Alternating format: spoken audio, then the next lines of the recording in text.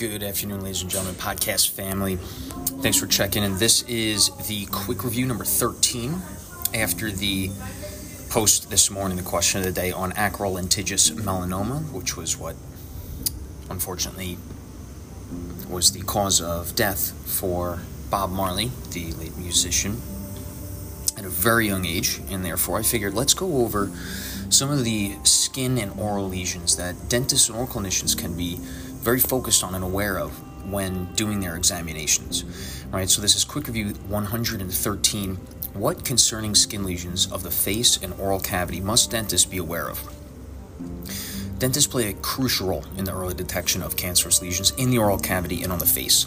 The most common cancerous lesions of the face and oral cavity that dentists should be aware of include: number 1, basal cell carcinoma, or BCC. This is the most common form of skin cancer, often occurring in sun-exposed areas of the skin, such as the face. Basal cell carcinomas are usually slow-growing and characterized by pearly or waxy bumps, flat, flesh-colored or brown scar-like lesions. While they are highly treatable and rarely metastasize, early detection and management is crucial and important to prevent extensive tissue damage. Number 2, squamous cell carcinoma. Squamous cell carcinoma is the second most common form of skin cancer and can occur on the face, especially in areas frequently exposed to the sun.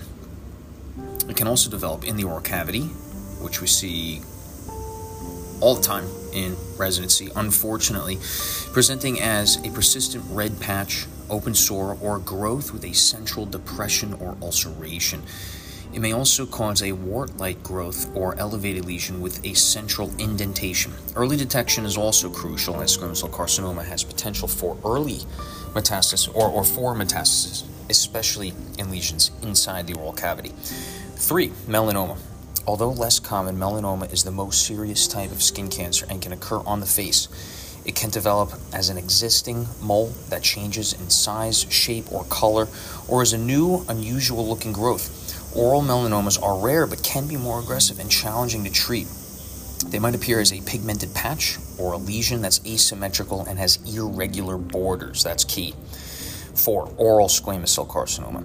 This is the most common type of oral cancer, often related to tobacco use or alcohol consumption, an HPV infection, or some of the herbs, or I guess you would call them just the plants that sometimes you see in the Middle Eastern area. Beetle quid is the name of that. That is also linked to oral squamous cell carcinoma manifestation. It typically presents as a non-healing ulcer or a red or white patch, or both red and white patch, inside the mouth, on the tongue, or on the lips.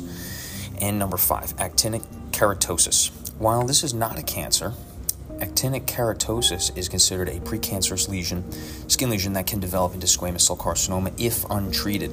It appears as a dry, scaly patch or patches or spots in sun-exposed skin of the face, lips, and ears. References are all included there. I put a figure here that's also cited in the reference for the Dermatology Associates of Central New York. And this is a good article, so let's be aware of these on every single exam when we're examining patients, whether we're dentists or not. If we're treating the head and neck, these are some things we should look out for to prevent cancer and have some early detection if it is unfortunately there. All right, friends, wishing you a great rest of the Monday. Let's get it.